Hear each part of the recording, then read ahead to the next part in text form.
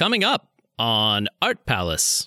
Female composers have been around for, since the 11th century. We just don't know them.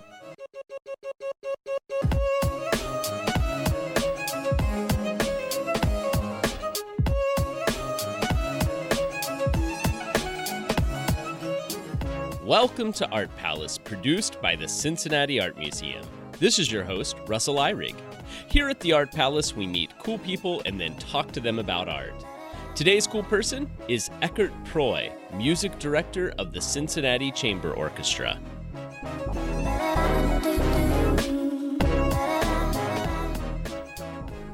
So how you been?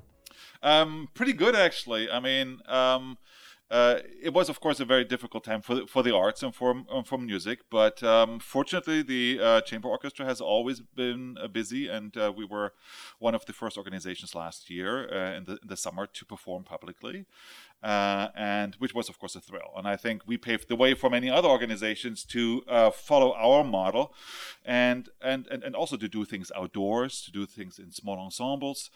And just to go out in the community, get out of the concert hall, which is something that music organizations always wanted to do, but never actually did. Mm-hmm. Go out in the community, in the streets, in the squares, and play music. Yeah, so that was a great thing. Yeah, I know. It seems like we kind of we always felt like a little blessed in some ways with this, because theaters, music, places like that had a much harder time, whereas we're a building where we already don't want you to touch anything. But yeah, I was thinking you guys were already starting playing right around the same time we were opening. And we did play for your opening as well, for the staircase, which is awesome. Yeah, that's what I was thinking. It was like they were the same weekend. You were out on Art Climb playing the same time we were. The first day we were open to the public. So yeah, that's cool. And I know that's always been your philosophy, is to like kind of expand what a concert can be and should be. And so, do you think you kind of learned anything from this experience, or were there things that came out of it that you might want to explore further? Well, I think we first reconfirmed what we already knew, that we are very nimble.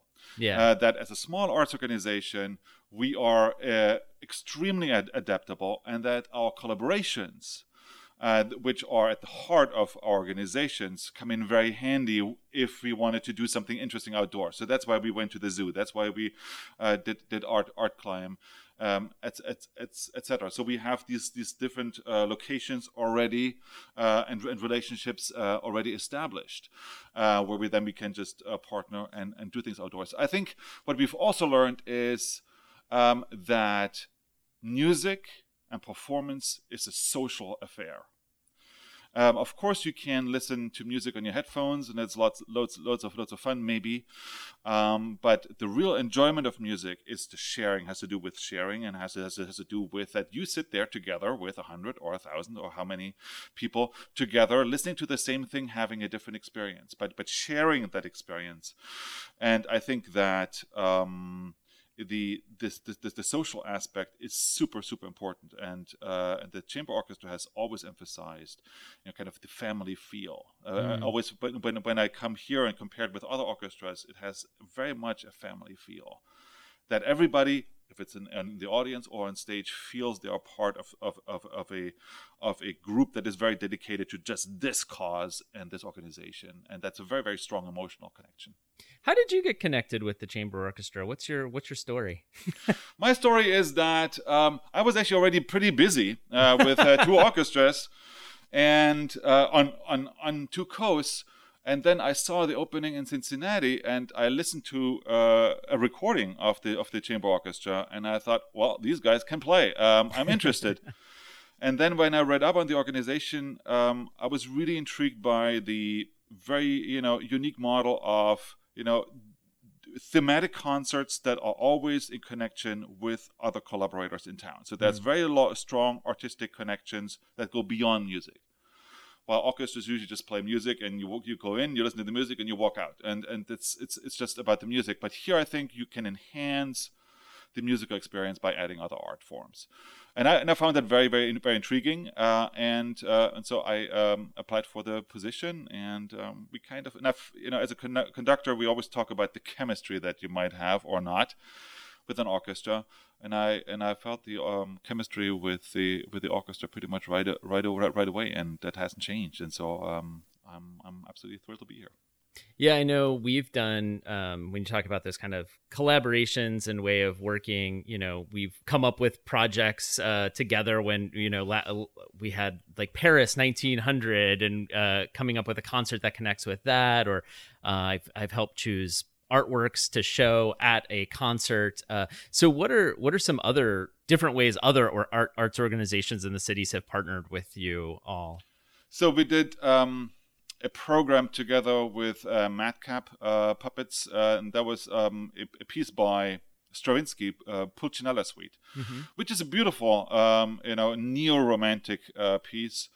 And so we partnered with Madcap Puppets, who then kind of told the story, which was interesting because Stravinsky is not necessarily music that kids listen to, right? But because of Madcap, we had a lot of younger audiences all of a sudden in there, and they listened to Stravinsky, which is absolutely phenomenal when you're a 10-year-old or an 8-year-old or whatever, at whatever age.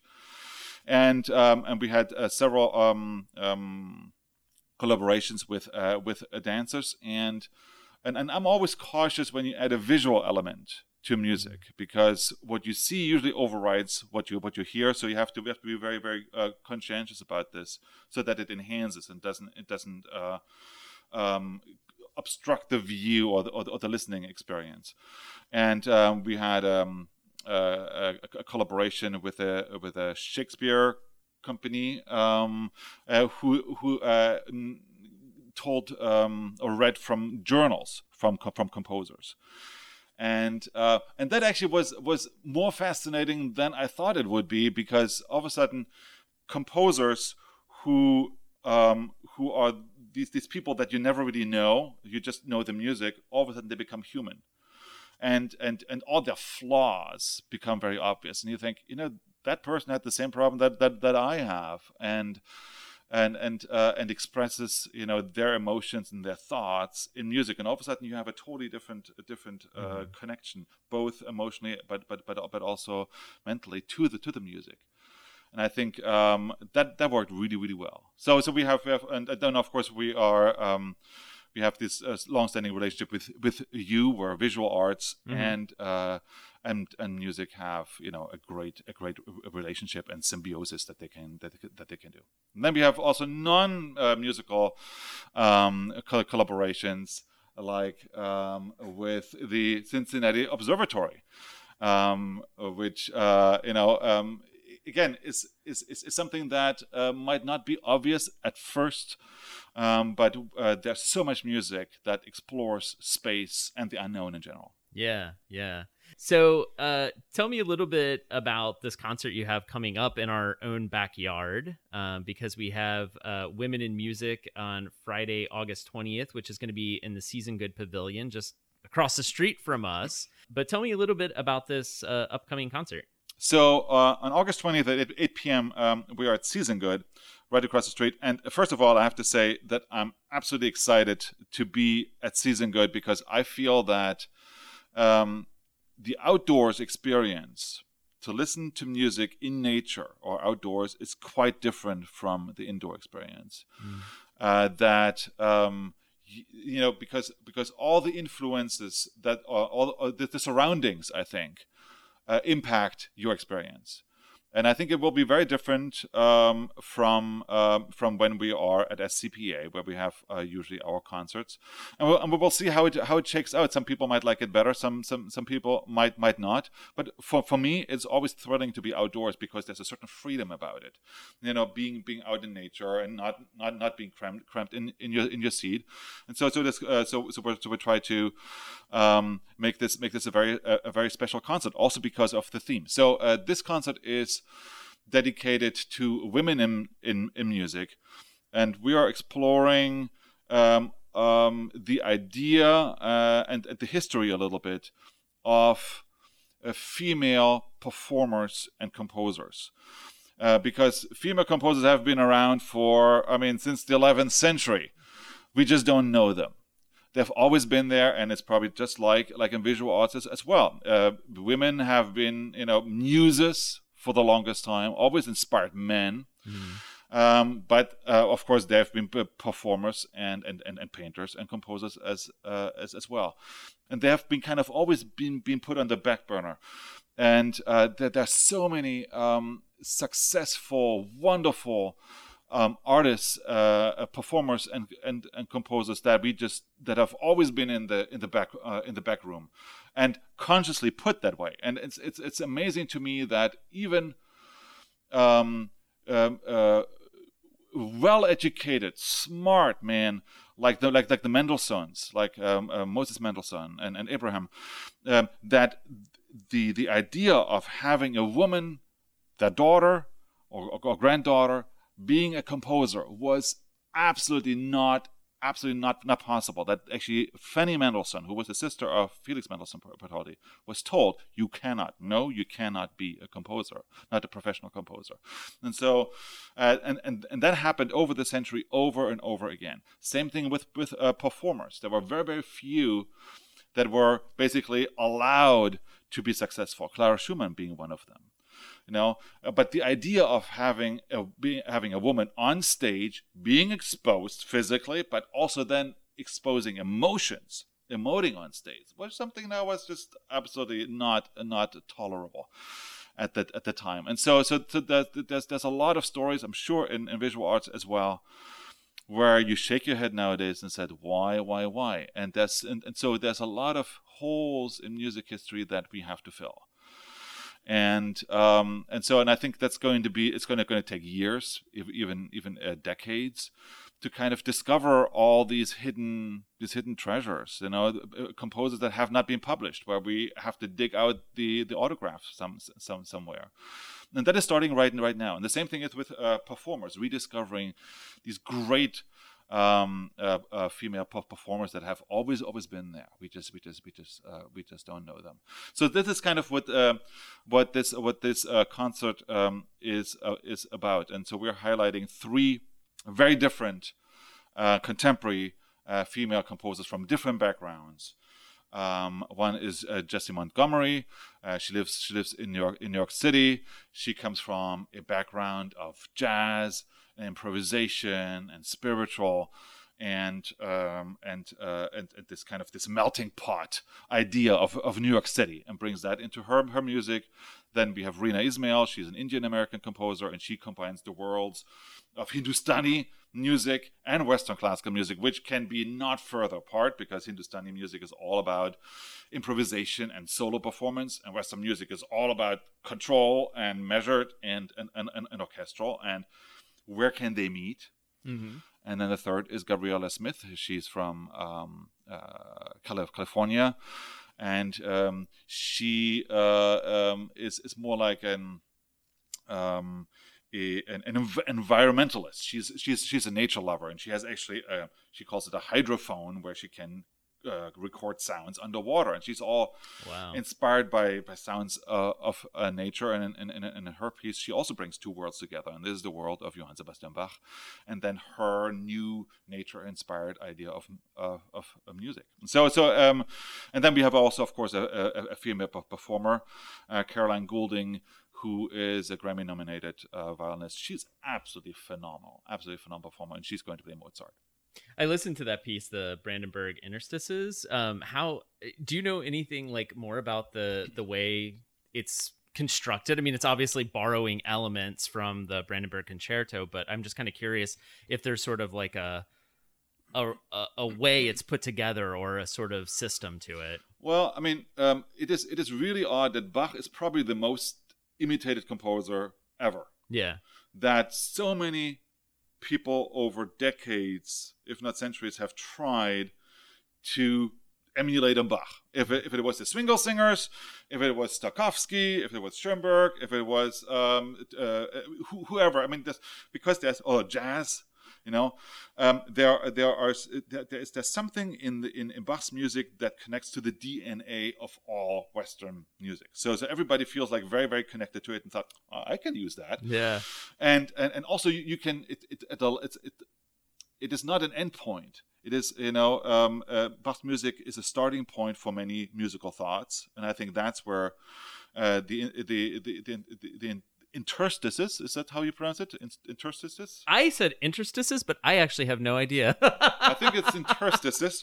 I'm like, go ahead. Yeah, you tell me, because I actually was like, I don't think I've ever. That's what Google said. Interstices. Interstices. Okay. Is a place, where things meet, or where you can pull together, and I think that's kind of where the 21st century meets, the 17th, 18th century, and so what you do is you take the DNA, you cut it in a little bit, and put it elsewhere, and you turn it around, you turn it on its head, you do it backwards, you take it apart, you add different rhythms, you split up the notes, put them in different instruments.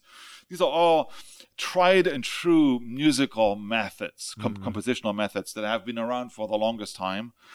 But she gives it her own personal spin, because she's very young. She's like 31, maybe 32 years old. I think all of these composers are incredibly young. Yeah, right?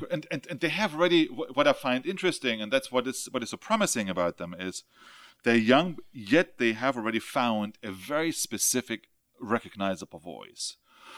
And some composers look for the longest time, or artists look for the longest time for their style, and it seems to me that they already, they're kind of very, very comfortable in their own musical skin. All of these composers are incredibly young, and that's because this is sort of when women composers are being recognized is very recently, right? Like it's not an accident, and it's the same thing with art, where it's like, well, trying to find women artists before the 20th century is very, very difficult.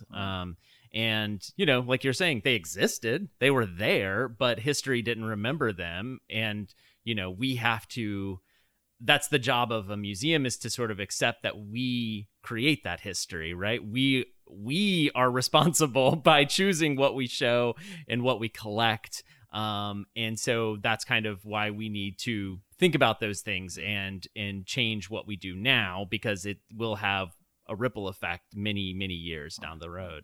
And that's why we chose young female composers, because we not only create history, we also create the future. Totally.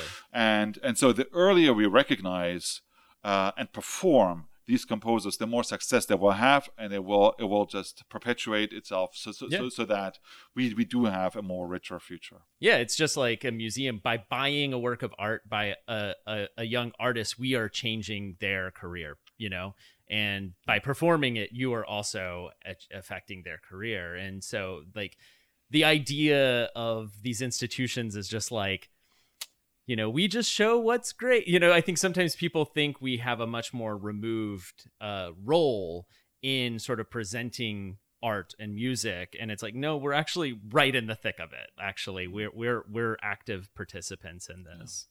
Well, I think that's a great transition into going and looking at some art and seeing what we see in it. And I've picked out a few pieces that I think will connect with some of the ideas we've been talking about. Well, let's go look at some art. Cool.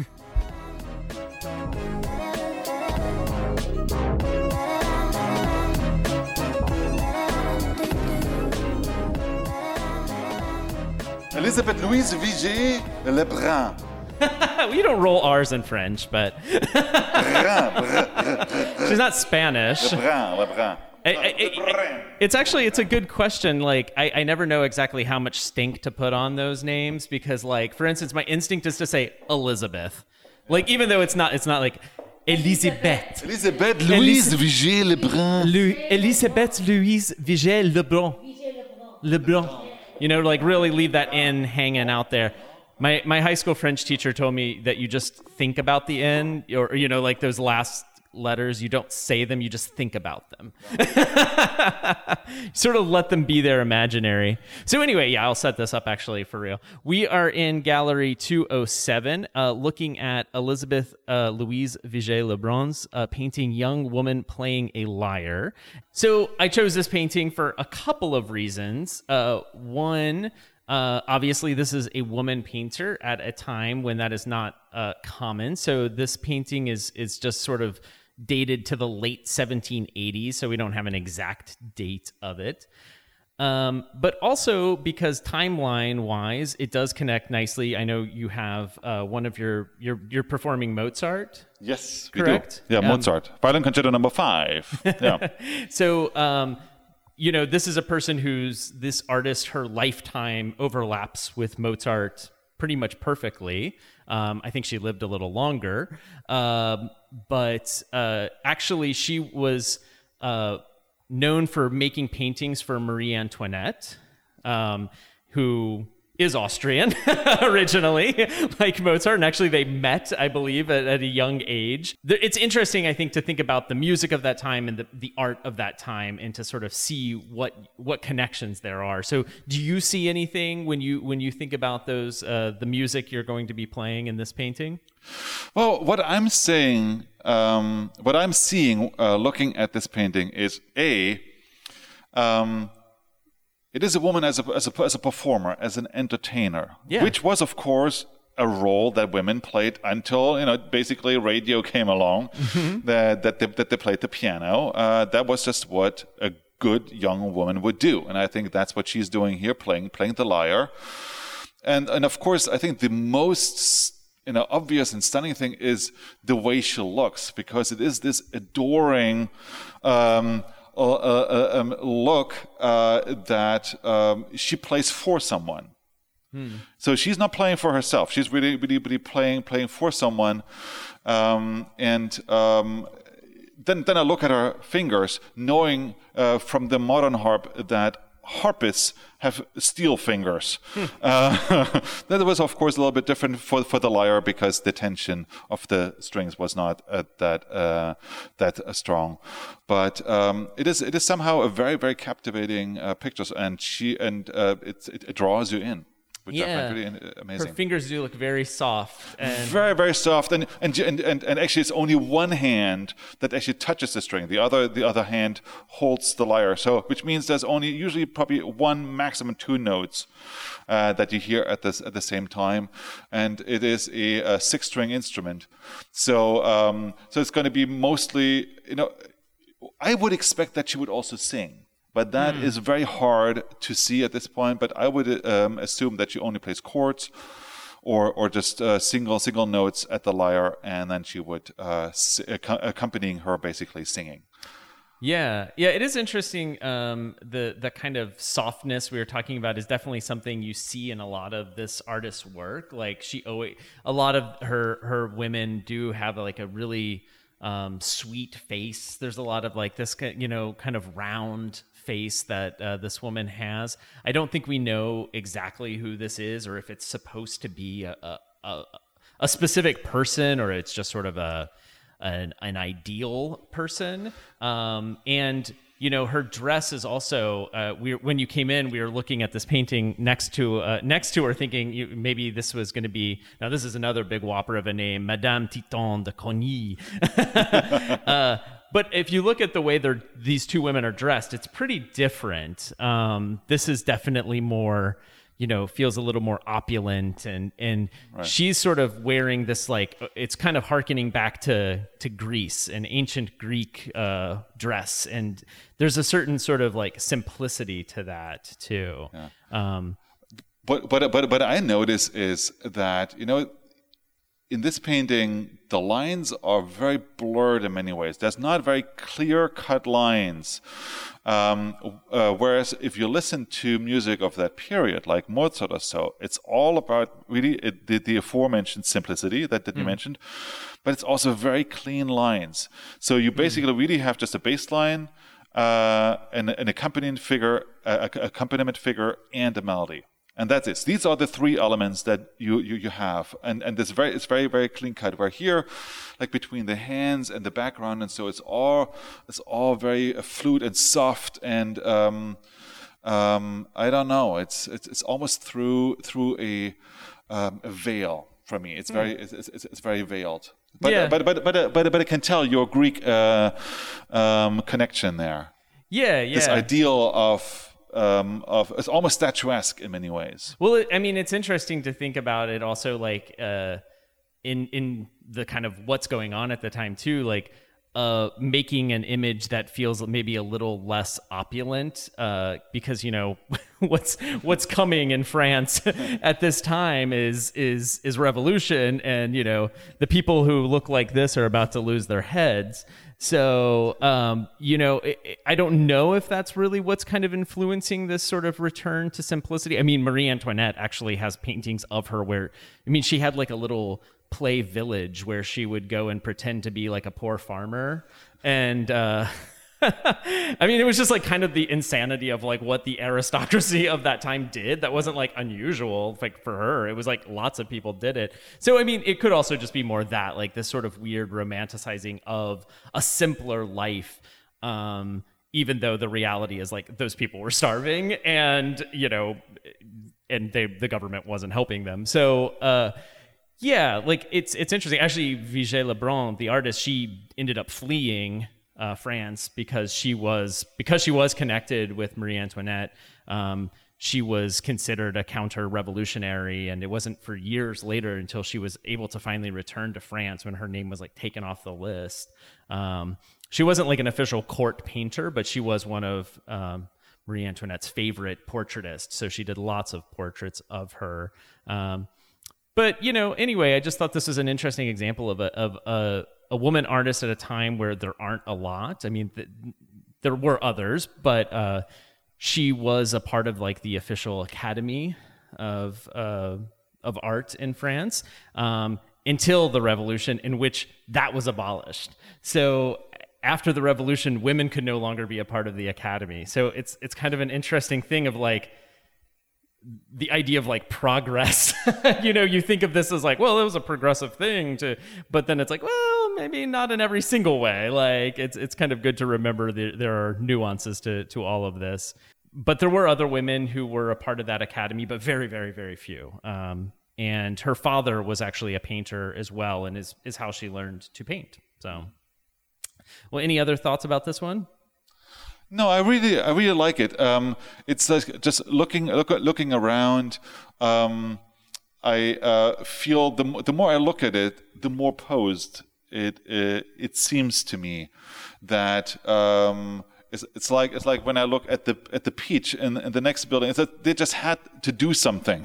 What do you do in the painting? What do you do with your hands? What do you do with your posture? And it feels to me that this is a very idealized pose of, it's almost what this reminds me of is it's painted from a male perspective. But it's not. Exactly.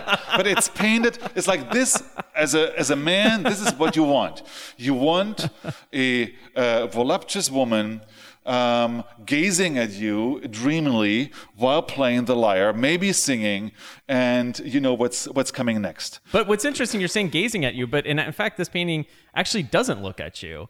Compared to like our Madame Titon, who does make direct eye contact with the viewer, she's actually looking off. She's looking off into space and not looking at you.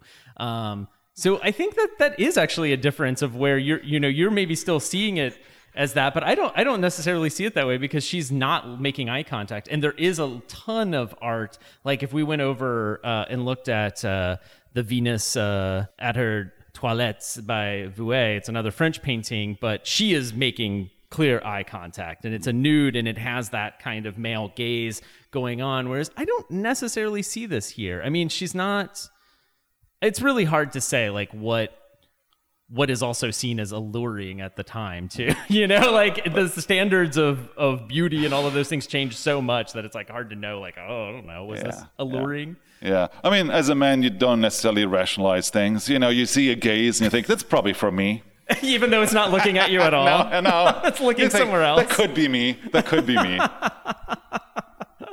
All right, well, let's move on to our next artwork.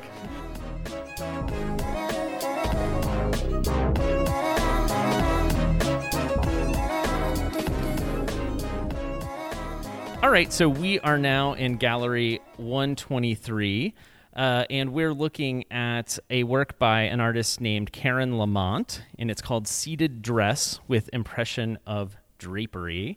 And I got to say, it's we've got two guys here to talk about women artists. So I don't know if this is the best combination, but we do have our handlers here, Anne and Leanne. So keep us in line, because we're not really bringing a female perspective at all to this conversation, but.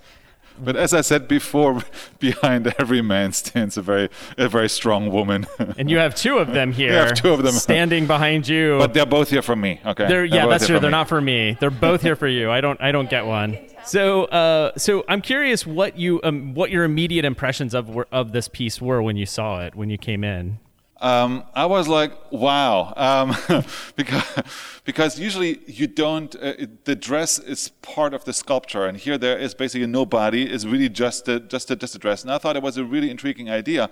But my very first thought, artistically, was, okay, this is a piece that was made in 2005, yet all the drapery, the way it falls and the way it's done, it reminds me very much of the old paintings. Mm-hmm. And that this DNA of the old artists is very much embedded in here. And that reminded me of music, is that no matter how contemporary the music is, the DNA is still the same that we had 500 years ago. Yeah, totally. I mean, I think not only paintings, the artist has, directly said she's very influenced by the way drapery you see in portraits, like we were looking at, paintings, and also Greek sculptures. If you see the way that the fabric clings to the body in those sculptures, it's a really similar thing. And here she's sort of focusing on where the only thing that is actually material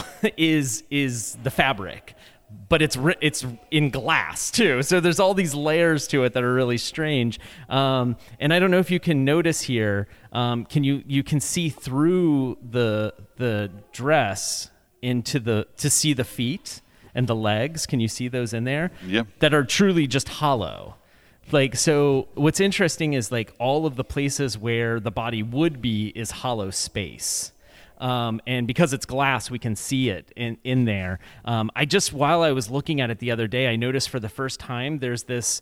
The model had their hands in their lap, and you can see the grooves of the fingers in this fabric here, where the hand was supporting the fabric, and now it's leaving this impression where it is not. And it's so detailed, you can see almost you can feel the difference in the texture of the skin in those spaces. So your connection you were making with music was a similar one that I was kind of interested in here too, was thinking about this in similarity to the way we were talking about the composer who's taking Bach and kind of taking that structure, removing things, adding things, playing with it, that she's kind of doing a similar thing, looking at the history of art and the history of how, we see women and their bodies in art, and then playing with that, taking away elements to focus on other things. Right. I mean, the other thing that this reminds me of is, of course, the fairgrounds, where you have this thing where you stick your head through. That's kind of it just popped in my mind, because I thought, the most important feature actually of a human being that you judge right away is what does that face look like? And the face is, of course, missing, and then it's all hollow, which then reminded me of there's so much classical music that sounds at first listening alike. Mm-hmm. So I can probably play you 3 or 4 different of Mozart's contemporaries that at first listening sound just like Mozart. You cannot tell. But this is just so. But once you get to the substance, to the body, which is missing here, the hollow. Once you get to that, then you can see, okay, this is definitely not Mozart. This is what Mozart had. There's a certain substance to the music, which Mr. Erler, for instance, who is a contemporary, did not have, or Mysliveček also. Yeah, when you're talking about the head being missing, though, the thing that makes me think of too is when you go to a museum and you're looking at sort of like old Greek sculptures and things where we are like looking a lot at these figures where their head is missing, or the arms are missing, or I'm thinking like the Nike of Samothrace at the Louvre is like this really famous sculpture that's like I think it's missing its head. So it's like we have this weird thing of we are also kind of used to seeing these strange decapitated bodies and in weird ways that we've idealized. Yeah. But we're also completing it in our head, I think. Right. I mean, I do that.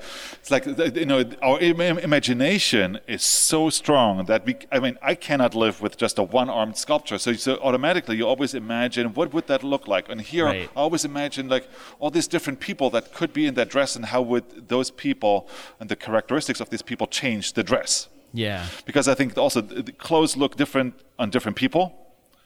And so I think that this dress, which seems like almost, unchangeable, which of course is because it's glass, but how would it actually change, or how would the impression of it change depending on what head you imagine on there? Yeah, totally. She's playing a game with us where we can't help but put the body back in, And I think that's the important part of the way that she is casting the body in there as a void and taking the time to do that. I think when the first pieces she made, the very first one she didn't have that hollow impression of the body in it anymore. It was just sort of the form without the body, but she then realized, like, I want that negative space in there, and how do I get that? And she went to these kind of crazy lengths to do it. So she casts a person, a figure, just nude, in this case, a woman seated, and she'll make a full body cast of them to then cast that in wax.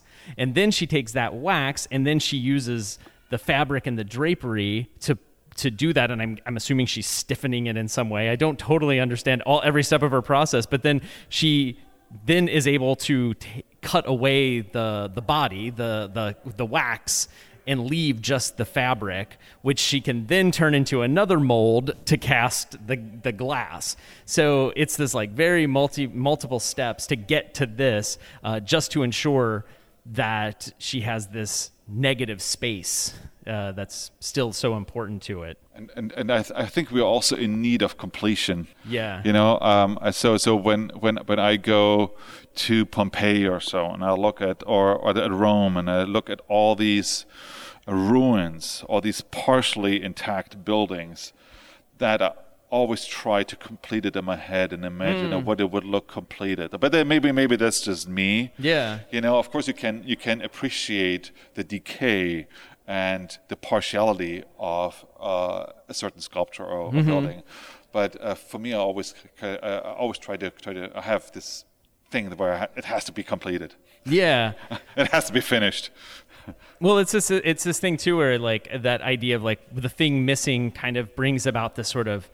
It makes the piece more abstract in a way too, where now it's about the drapery, it's about those forms and about the shapes, and the way they are informed by the body, but just sort of left on their own. You have these strange corners and things that you might not see if the arm was there, because it would sort of just naturally continue on. So it does create these interesting shapes that we might not notice if the body was there still.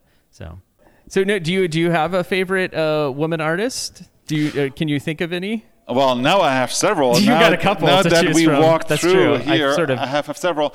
But what I noticed is that in my general database in my head, it's all male artists. And it's also the case, of course, for composers, because that's what we were being taught. That's what we were being exposed to. And I think what you're trying to do and what we are trying to do as a chamber orchestra is to change that information input so that people know it's like, yes, I have heard this person and this composer who are female, and now I can build on this, and that made me curious to explore on myself more, because there are hundreds, if not thousands of them. We just don't know them, and that's our responsibility as an organization, but also as an individual. Yeah, it's definitely something we need to try to work to correct, and again, we're also fighting with our own histories in some of these instances. You know, it's like if nobody collected this work throughout the 100 years of the institution, you know, you've got a lot of work to do to make up for it. So it's tricky. So, well, thank you so much for being my guest today, Eckart. Thank you, Russell.